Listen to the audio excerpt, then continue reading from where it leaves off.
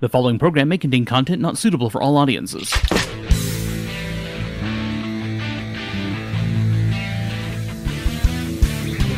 Welcome to Metagamers Anonymous, a program dedicated to tabletop role-playing games and mostly related material, and a presentation of Prismatic Tsunami. My name is Eric. I'm Jason. I'm Rich. And I'm Vanessa. And this is episode number 251 of our flagship show. And man, we blew right through our, 8th, 9th anniversary, something like that. We've been doing this a while, Jason. Oh, yeah. I realized that, since you come and go a little bit, it may not feel like it as much for you, It almost feels like we've been doing it longer because I take these big breaks and the show is still going and I come back and the number is huge and it's like, You remember when you were recommending, 99, how many trombones? 110 cornets. 110 cornets. Yeah, we've been doing it a while. A little long in the tooth. April 2012 was the first episode. So 9 years. Fuck. I'm really impressed with us. I'm impressed with myself because I haven't stopped, which is a little strange in this industry, unless you're making money, which I don't. Why do you keep doing this to yourself? And it's because we have a passion for it. So, yeah, no, it's not the gun to the head, Rich. I appreciate it. I feel like, to be fair, I don't necessarily feel like every time I get on the mic, I have something inspiring to say, but I have learned so much about gaming and about running games and about, the hobby and the people that play it. And so, the show has been just a really, really huge part of my life for so long now. And I feel like if I didn't at least take stuff away from it like that, even though a lot of the time, I'm hanging out with my friends, which I do a lot off the air, it's not like we don't talk about gaming off the air, but then again, if I only talked when I had something inspiring to say, I'd never talk. It's like, I figure we talk about gaming and stuff anyway. Why not hit the red button? Right. And how many times do you find yourself, we should be recording right now? Yeah, it happens some, but. So we just need to record everything, and then you could just edit out the gold. He used to do that. There's That's a hard true. drive full somewhere. Not anymore. I couldn't afford that. Needed the space. I know I was never very good at keeping the bloopers. I used to have people that asked me, it's like, you should be doing some kind of blooper reel. And I'm like, it takes so much, not just the space to keep it, but sorting through material to try to find the gold later. I don't make mistakes, so. Yeah, no, nothing for Rich. I wouldn't have any Rich on that. Sure. But, all of his gaffes are on the air. Oh, I didn't mean to say gaffes, Rich. I'm sorry. No, we've done really good. We've had a good time with it, and we have good listeners and good relationship with our community. And I just don't have any real impetus to just kind of stop. But you do get incidents where we take breaks, like this last one we took, even though we're getting ready for our game fair. Because, and I'm hoping this gets to air before the game fair, which I'm going to talk about in a second, just briefly. But I was out of town for a couple weeks and went to Portland to see my brother and spent a week up there. My wife and I drove across country from Wichita to Portlandia, which, by the way, is 2 days if you do it straight. 2 days, 25 hours. I guess if you're really ambitious and have a cocaine or something, you can probably do that in one shot. But for the most part, it was going to be a 2-hour trip minimum, and we stopped on the way to see my mom in Colorado, and then made it three days in the car on the way up, and then freaking 4 days on the way home because we decided to go through Yellowstone, which was Yellowstone is pretty beautiful.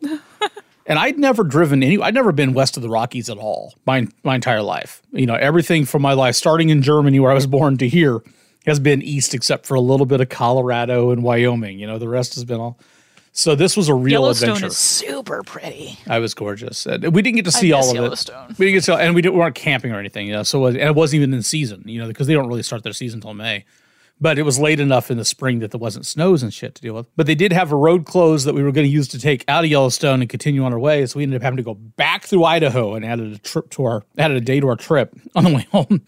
So I got to see a lot of Idaho.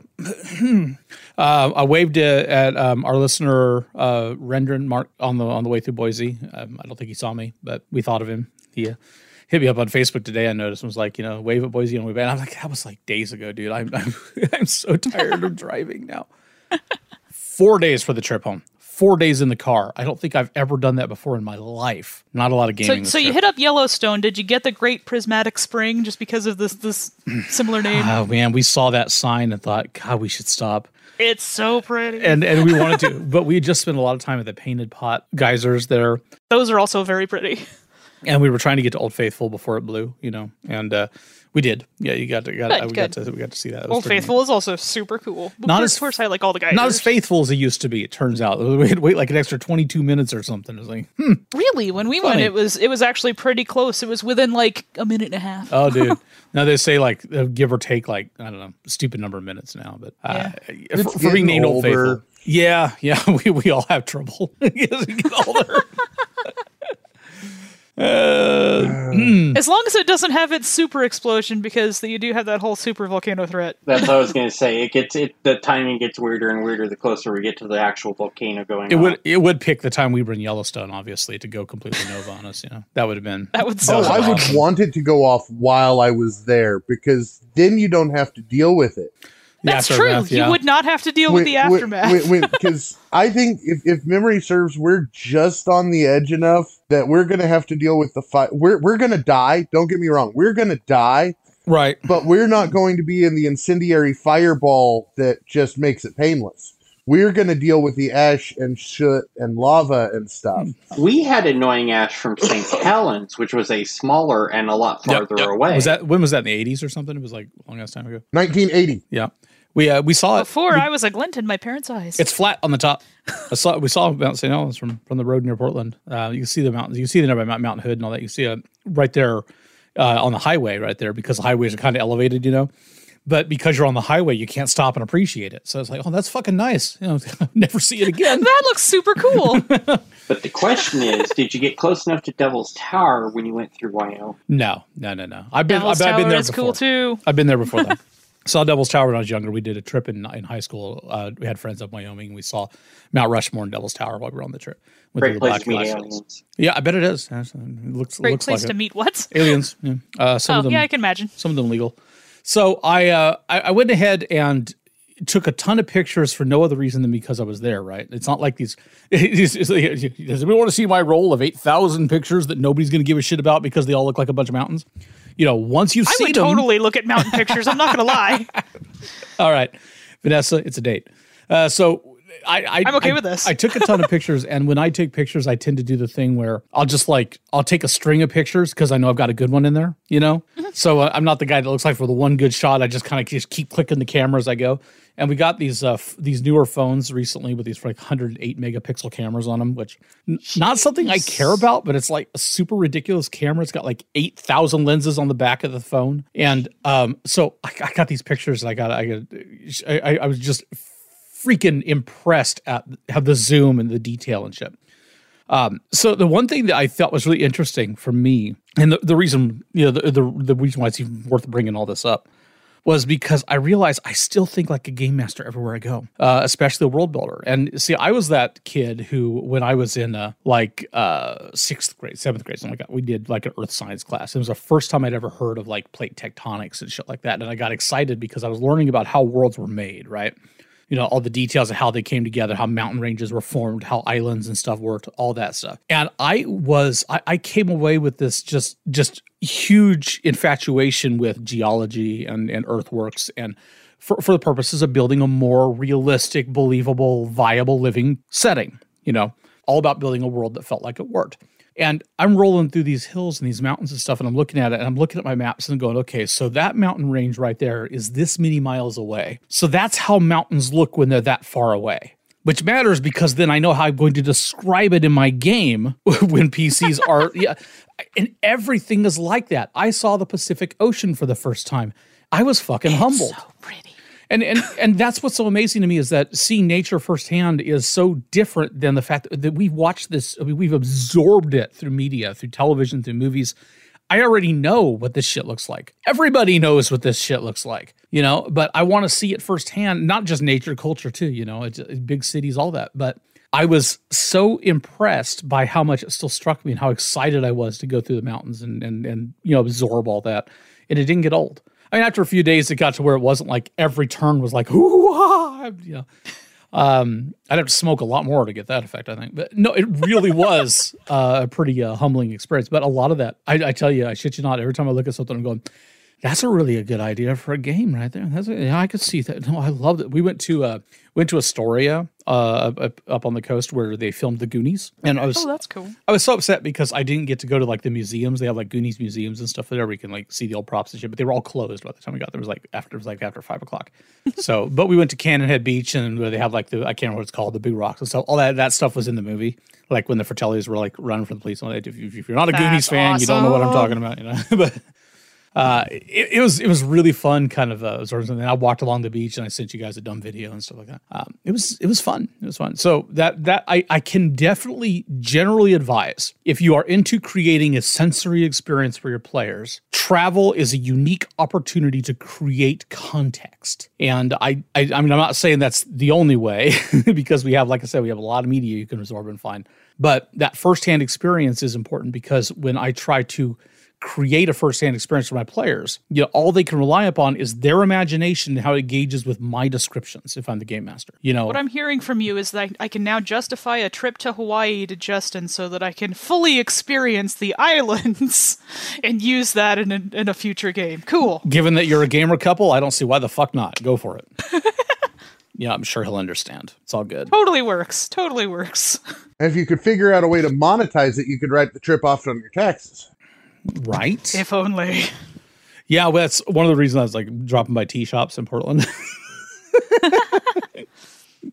They had some neat looking tea shops when we did drive through, because I wanted to stop. There was one that had like the garden and everything. It might even be the one that you went to, but I super wanted to go to it and it was closed. No, the one with the garden, yeah, it was closed too. And we dropped by one that I was really interested in that had great reviews online. That was also like closed for, I think, for the pandemic, and they no longer did public at all. They just did online orders. I'm saying, that sucks. So sad, but it's just part of the we went to the Japanese gardens and they have a tea house there as part of their thing, and of course it was closed. I mean, everything, but I still got to otherwise enjoy the city and everything. It was neat. It was fun. Also absorbing the atmosphere and a different culture and culturation is I think informative as well. That was my favorite part about California. That's the trip I haven't done yet. We got friends in California. We got listeners in California. Really, San Francisco and San Diego were my two favorite towns. Oh, that's cool. Either side of LA, I like that. I did not. Did not enjoy LA in the least. San Diego was super pretty. They had purple trees, and purple's my favorite color. So, like everywhere, I was like, "Ooh, purple." I enjoyed LA because that was my first In-N-Out experience, and I ate a lot of In-N-Out. Oh, I wish I could have found one. I did see. What do we have? We don't have around here? We went to a Carl Jr.'s, but then we decided to eat somewhere else. They had a. I saw what's the one that's the other one that's big always. Oh, Jack in the Box, Jack Box. Jack in the Box. Yeah, Jack in the Box is big. I ate a Jack in the Box. That was pretty good. But most Jack of the tacos are interesting. In-N-Out, the fact that they have tacos on a burger, it's one of the prominent menu items. Yeah, In-N-Out, steak and shake. You'll see in places you don't see around here. In-N-Out. I really think, and there used to be a Smash Burger here in town that was really good, and they disappeared. But I really think the local food was, and predictably, the real hit as far as that goes. Local cuisines and stuff. We went to a freaking Lebanese place that was to die for. I mean, and it was just Jonica and I. We snuck away for a while just for ourselves and found a place in Gresham that was really good. So if you live anywhere in the area, it's called, what's it called? Nicholas's or something? I don't remember. You have to look it up. Lebanese place, downtown Gresham, little historic downtown area. Just wonderful. Anyway, that was my week. I didn't get to do any gaming. I did some Star Wars miniatures games. I taught my brother how to play. It's like I don't get to play around that much, but that was fun. So let's talk about what we were doing before we left, because we had an opportunity on the last show to discuss Richard's game that he ran.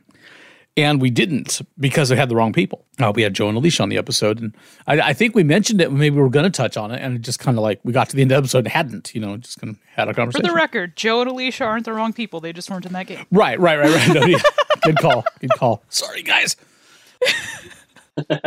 And they've been really fun to have on the show because they come from a different kind of place than I do with a lot of gaming, and we've been gaming together now pretty regularly. So it's neat.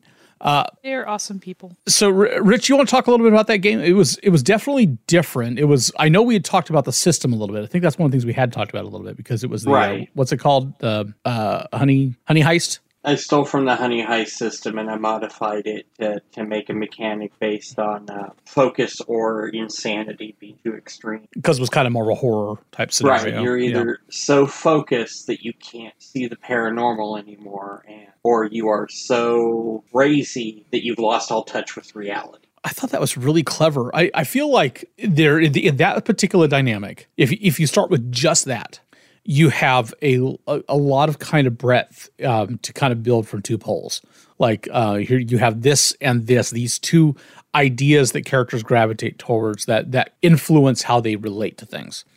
And they can be any two things, obviously. Any two things that are diametrically differentiated. I mean, they don't have to be actual opposites. They could just be things that if you move here, you're going to move further from here. And that worked real well. That worked real well for a horror saga. The toughest part of that whole build was firmly defining what roles, what conflicts would be resolved where, because there is no other conflict resolution system. Everything else was built for roleplay.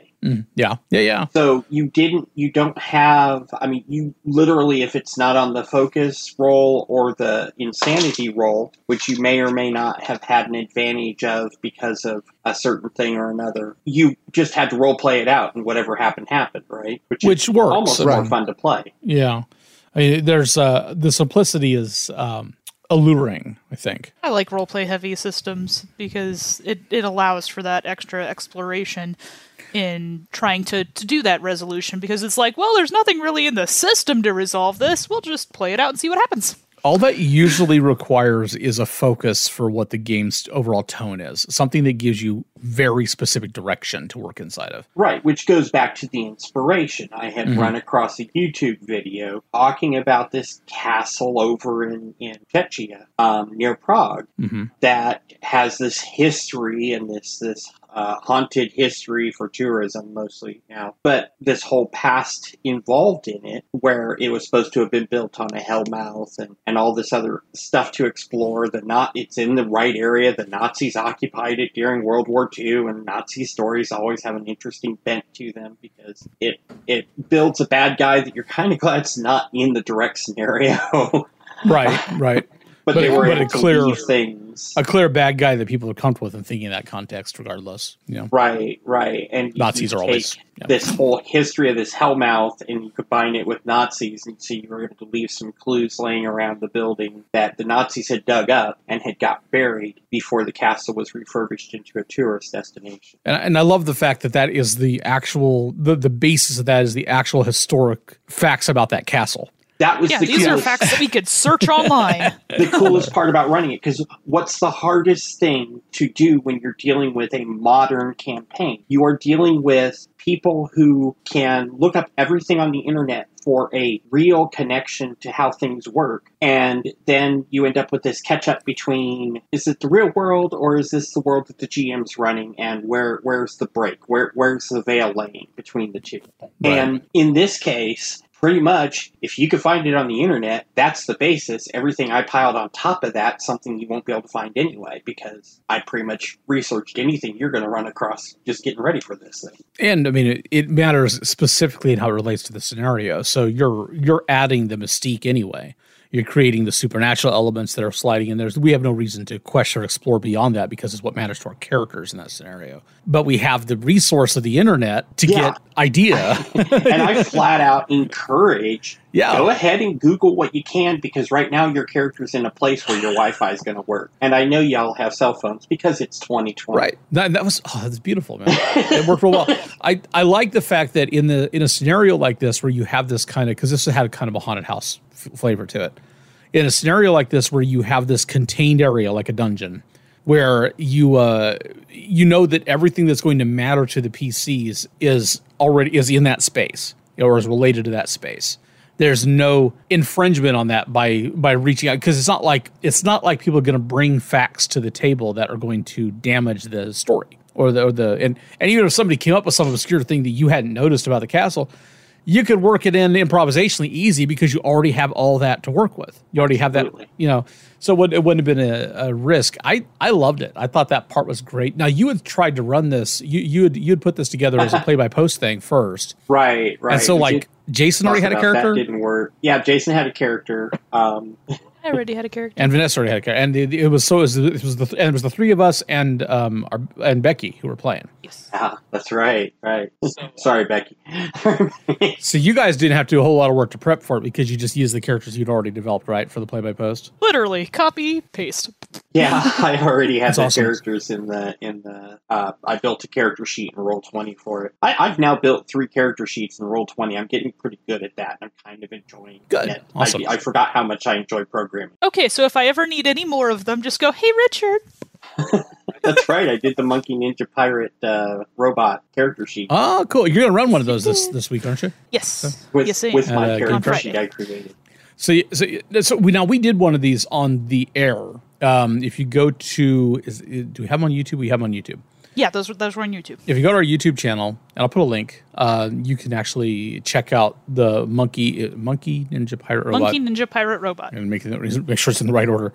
Gameplay that we did. Alphabetical. That Vanessa ran for us, and it was a load of fun. It was a fucking great game. And we have coming up this weekend, assuming you're listening to this, this week, April 30th through May 2nd, 2021, if you will.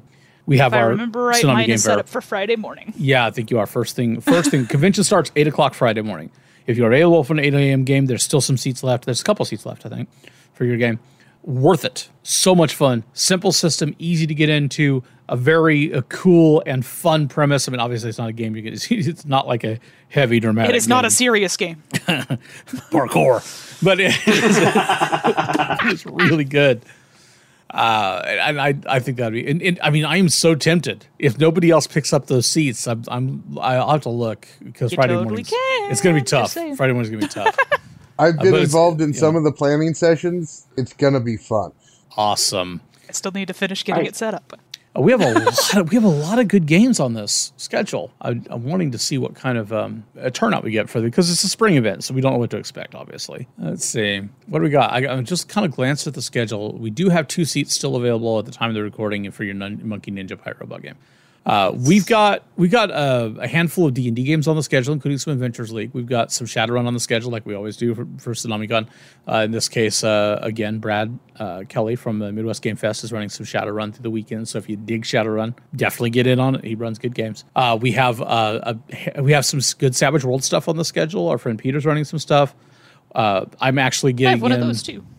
I'm getting in on the 8 a.m. Saturday game that our friend Gilbert Gallo, from Bari, Italy, is running. And that's not 8 o'clock for him in the morning on Saturday, so it won't be such a trial for him. But I think that one's actually full now, unless something opens up. There's always a waiting list as well, people interested. But I think, and that's a Savage Worlds game, so I mentioned it. And I think there's some other good stuff on there. Tad's going to run Ryutama, which ought to be fun. There's some Pinnacle City stuff from the guys at Evil Beagle Games doing stuff with us again. And some Fate that Kurt's going to be doing. I think Pinto has a protocol, like his newest protocol he's got, but it might be full as well. I think Joe still has a seat or 2 left for his Zelda game right now on Saturday afternoon, which is weird, but all good stuff. Definitely check it I out. think there was some Dread also, if I remember right. Matt Harrop from up in Kansas City is running a Dread game. And Which also ran a game for us. he does. Check out. He does really enjoy running that game. He actually went through some. I mean, not to speak out of turn, but he's announced on Facebook. He went through some medical stuff this recently that I thought was going to lay him out, and I got to talking to him yesterday just to make sure. And he's like, "Yeah, man, I'm looking forward to that one." So because he got another week before he has to do it. So yeah, good stuff. Links in the show notes. Definitely get on the doodly do as they call it now. Definitely get on board with that. And I've got a bunch of I got some more requests for some games I need to put on the schedule. So we still got stuff coming in. If there's something you want to run, you can try listing it. Since I have no idea what kind of turnout to expect, tickets are always kind of slow to come in, especially on these online events. Most people get in like at the last minute. But tickets to this are really cheap. It's like $8 for the whole weekend, and there's game slots. There's like 3 or 4 game slots a day going on. It's Friday, Saturday, Sunday. Plenty of gaming. You can definitely list games if you want to, just submit them, and I'll try to get on the schedules to go. But I can't promise how many people are going to turn out for any given game. So be flexible. That's what we learned at TsunamiCon last year, and it worked out well. We had a lot of good games, but people had to kind of shuffle around at the last minute, just like you often do on the game floor, just a little bit different when you're doing it online. Works pretty well. I've already got to sign up for my Savage Worlds game too. Awesome. Excellent. When is that one? When you run that one is Saturday at 6 p.m. Saturday evening. Ooh. Yep. You got some. I'm sure you got some Savage Worlds 4 competition there.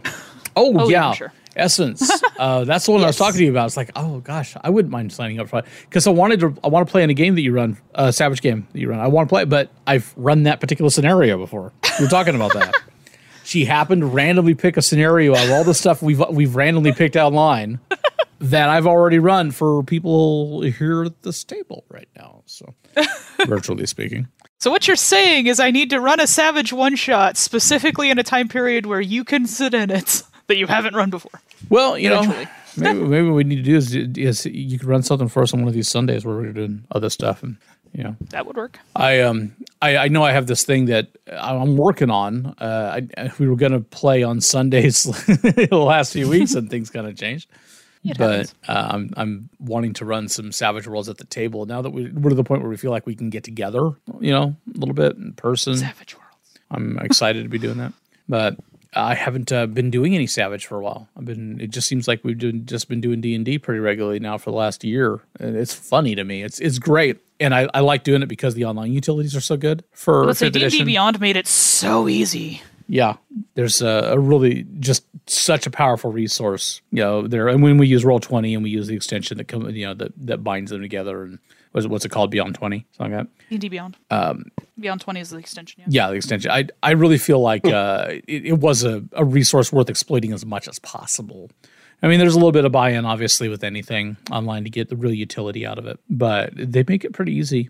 And they make it pretty, I don't want to say affordable, but there's a lot of opportunities to get good deals. They got a sale right now going on over, this couple of days while we're recording. That's pretty good, like 25% off or something. Not like everything. Jeez. But anyway. And it's very user friendly. Yes. I have no problem making characters with this system. Yeah, my wife's the same way. She's not the kind of person. Not the kind of person who loves sitting down and making things by hand and figuring everything out, but when the utility just hands you everything, and it makes maintaining them easy, and it makes leveling a breeze. Yeah, it's stupid not to take advantage of it.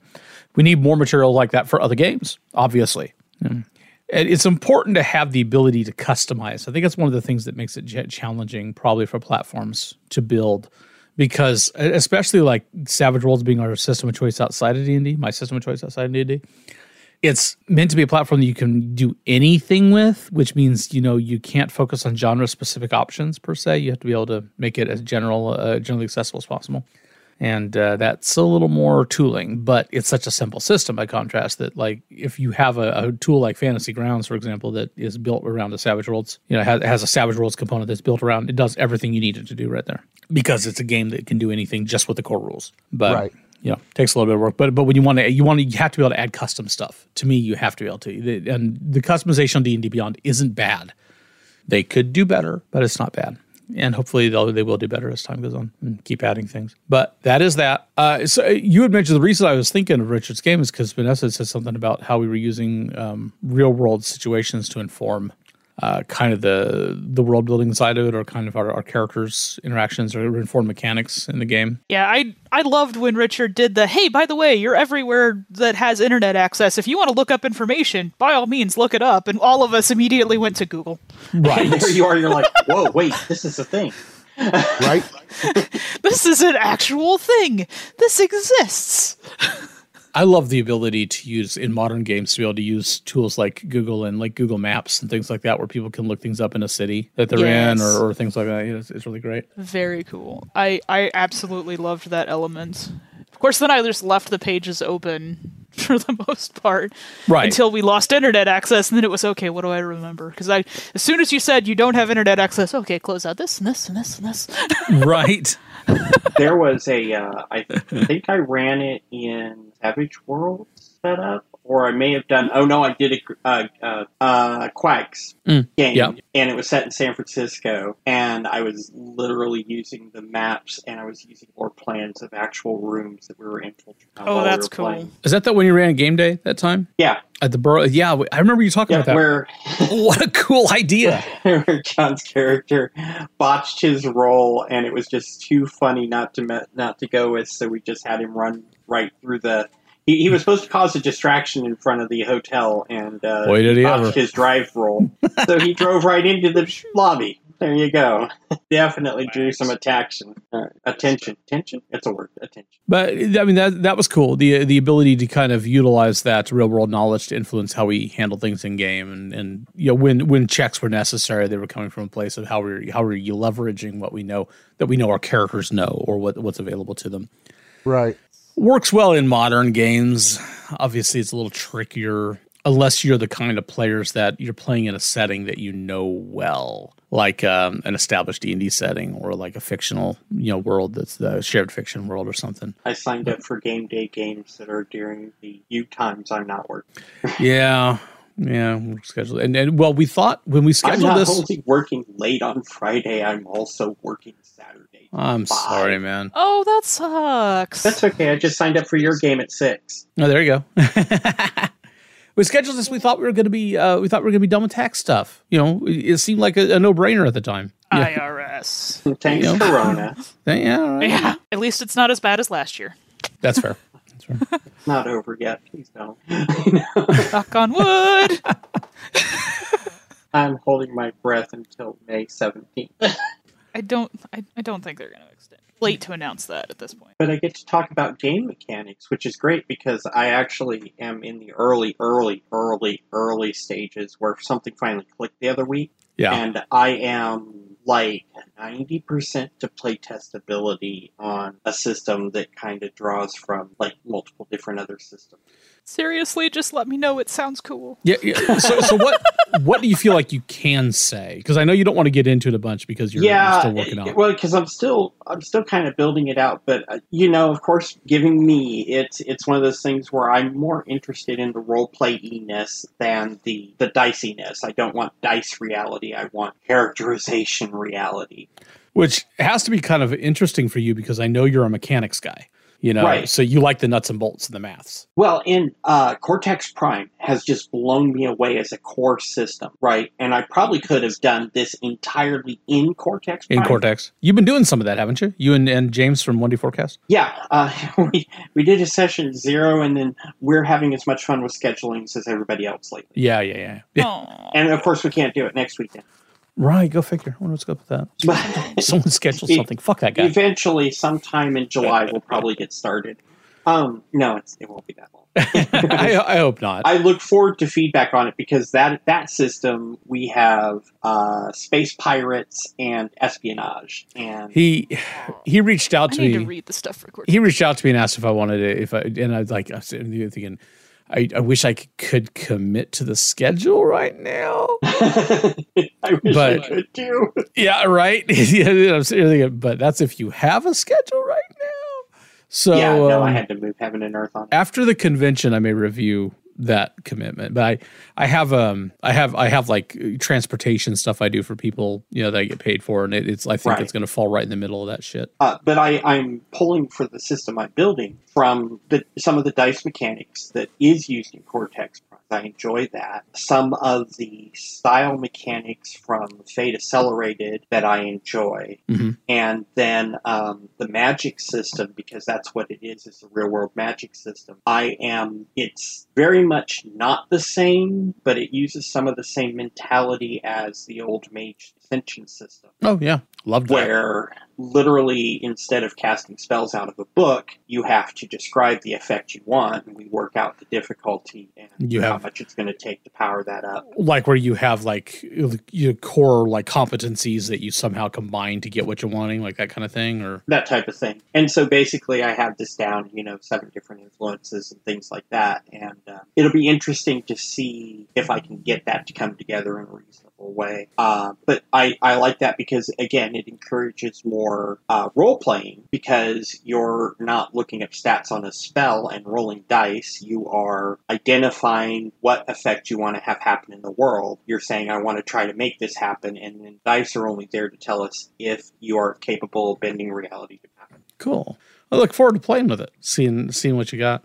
Do you have like scenarios in mind yet? Are you kind of building that direction? I am trying to build a playtest scenario, and I know objectives that I want in it. I still have to click it. Although I could set it in a castle near Prague. Right. I ran into I ran into a Ish. real challenge when it came to playtesting the last time when I was working on the Shadow of the Spire system. In that I would develop the stuff I needed for the playtest, and I would stat and detail those elements out, and knowing that they were only part of the system, right? But it was just the stuff we needed for this, so that's all we need. So that's all I'm going to work on right now. And then you got to go back and work on all the other shit that makes it a real workable thing. And it's like, that's so time consuming and it's a headache. And I really was kind of, I was kind of cowed by how much, it was a little overwhelming. I get that. I have the thing where I had to get that core system snapped into place, and pretty much all the mechanics are there because they had to be. Right. And now I can create a scenario within that. And I think everything just comes down to how much you have to build in from the top, right? How many details you have to file out. If you could create a system where a lot of that can be left to the players or can be determined by scenario or by game, then maybe you don't have that problem. I discovered that was one of my issues. Like, there's a point at which my descriptive capacities, I'm just not. I mean, I'm a writer, but I'm not the guy that can just write things on point when I need to, it seems like. Well, that's one of the things I did earlier on when things were starting to come together in my brain, or foment as it is. It's evil. Right. I had asked in a couple of locations if you were a magic-using person in the real world who had to keep it secret and had to maintain a day job for that facade. What type of magic would you do, and what type of profession would you have? Oh, you're like social media and stuff? You're kind of polling people randomly? Yeah, I did it on our Discord. Nice. and in one of our gaming group chats with a bunch of us. And I got 4 great answers for that. And one of the first things I did after I put this system together, which was keeping a lot of that feedback in mind, because I had hey, these are things other people are interested in. That makes sense. I actually created those characters in character sheet. They're sitting in a Roll 20. Oh, cool. It gives you some pre-gens to kind of work with, too. Yeah. That's nice. So, kind of cool. Well, and at least once we get a chance to play, it'll give us some more to kind of discuss and kind of talk on if you want to kind of how horrible it is, deconstruct it a bit on the not horrible. Come on. Yeah, but deconstruct it a little bit and see where you feel like strengths and weaknesses are and what can be kind of played with and shored up. I think that obviously we all know playtest is the best way to kind of start filing out that app. Oh yeah, but I think I'm going in assuming everything will have to be rebuilt. But I've discovered that one of the challenges of playtesting a lot of times is that you are you're putting this together and it's kind of like this session mentality, right? So then the people that get involved sit down, they play the game, and all you have to work with afterwards is kind of like the experience that you had and your observations, So, and when you're busy running a game, it's hard to take a ton of notes. Yeah, and so maybe record what you're doing so you can go back and listen and check stuff out as an option. The advantage of Zoom. Right, and we do a lot of that stuff now, so it's not a huge challenge and not a huge trial, especially if you're going to do this stuff online. But the other thing is, of course, if you have an opportunity to play with people that that will then sit down and deconstruct it with you, talk about things or ideas or expand on the ideas. And even questions like, what would we do if we do this whole different thing? What would we do, or what could we do different? Well, it's still I don't know. People that already elaborate in role playing podcasts and stuff like that. I don't know. Just as an example, right? Not the podcasters. Those douche nozzles will say anything just for radio. I have a large spreadsheet with all the rules broken down structurally, and I actually have a large Word document with 30 pages of rough built game rules, mechanics, and stuff in them. What you're saying is you were inspired. Yeah, I can easily build that out once I get some more words and pictures. That's cool. And actually make a book. See what happens. Very cool. Very cool. Well, I want to say again, I don't know what's going to happen with TsunamiCon yet. We're definitely planning on a convention in the fall. We're looking at October. Right now, we're looking at the weekend before like Halloween weekend, so it'll be like 22nd through 24th. If we do a virtual con, that's my target date. Consider that selected. I am still working on the possibility of an in-person convention, exploring some venue options, but there's a lot of shit going on in the fall now.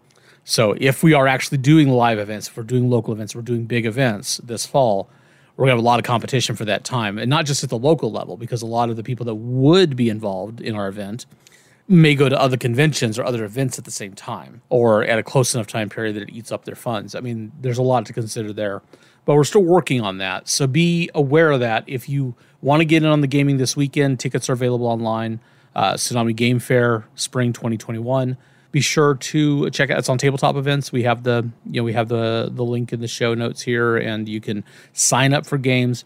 We haven't set a time in stone because I haven't talked to him. I've been so busy. But Mikey Mason is planning on playing on Friday evening, so that'll be fun. And I mean, other than that, and there's possibly some term. I'm missing the seminar panels. There's possibly some panels in the works. It's the same weekend as I think ChupaCabraCon is happening. And the Evil Beagle guys are going to be doing some stuff at Chupa. We were looking at maybe simulcasting some panels, which would be neat. So our attendees get involved. But it's a little tougher when we're dealing with the online environment because they got their ticket sales to work with and thus access to their probably Discord, for their venue. It doesn't mean our people can get into that. So they got to figure out some other way to kind of handle everything. But I'm sure if you're a role player, there's going to be plenty to do this weekend if you get on board. If you want to run anything else, I would have loved. I mean, we don't have a lot of time to plan it obviously now, but I would have loved to see some more like board gaming stuff because we've discovered so many ways to do that online. I know there's some stuff that is waiting for me to approve on the schedule that uses Tabletop Simulator, and of course that has a limitation of people having to have Tabletop Simulator. But with like Board Game Arena and sites like that, we have a lot of options online to play games that are available, and there's a lot of them available. We've had a lot of fun with that. Board Game Arena has so much. But, I mean, obviously, we're all pretty busy. So we didn't have a lot of time to plan it ourselves, and nobody else has kind of stepped in to do that. So if you decide you want to host some board games, I guess. Because you still have to have do you have to have an account on Board Game Arena, Rich, to like host it? You do, don't you? Certain games. To start a premium game, you do. Okay, so certain games. But not all you of them. can join a premium game without it. So I have a premium thing, and that I think I have a means free that my account. non-premium friends can play a game once I start it. Right. Yeah, the caveats on premium is you can't start a premium game and you can't have more than one person on the same network if you don't have a premium account. So I have a premium account so that me and Justin can play. Cool. Lots of stuff there. Lots of great There's so games much. there. So I've been pretty excited about that development, and I was hoping we could get some more of that in this weekend when I got back to town. But I ate up my entire Saturday and an extra day of driving I didn't expect. So kind of messed things up on that end. But anyway, After check the it out. podcast, we're looking at mountain pictures. You know what? It's fine. It's fine. It's all fine. It's all good. Mostly related material. Mostly related. I found a way to talk about gaming in there. Are you kidding me? But dude, I have an amazing freaking camera. So it's like I was standing like way back from this waterfall, and you could see the whole waterfall like in the distance. And then I used the same camera to zoom in on the top of the waterfall. It looks like you're standing, hovering out, like 20 yards away from the waterfall. Is that the one with the little bridge halfway up the waterfall? I don't remember. Up in Oregon. That sounds kind of terrifying, I'm not going to lie. We saw quite a few. We saw several waterfalls, Columbia Gorge up there, and then we saw like a lot of mountain stuff, of course, but just beautiful. As long as you don't chase them, you should be okay. Right. Good call. I remember that. Yeah. Stick to the rivers and streams. Yeah, used to. So, anybody got anything else to add? I know it's kind of a shorter show, but go ahead and let everybody get on with their day. I think Jason's got other things to do. I think I've covered all my topics. So, all right. Well, I want to thank everybody for tuning in. We hope to see some of you this weekend. I know it's not a traditional con, so I don't get to just hang out with people in the hall, and I miss that a ton. Looking forward to fixing that as soon as we possibly, feasibly, physically can. But otherwise, thanks for hanging out with us today. Going to go ahead and get on out of here and drink a cup of tea. Episode number 251 of Metagamers Anonymous. My name is Eric. I'm Jason. I'm Rich, and I love us on tees.shop. And I'm Vanessa. Love you guys.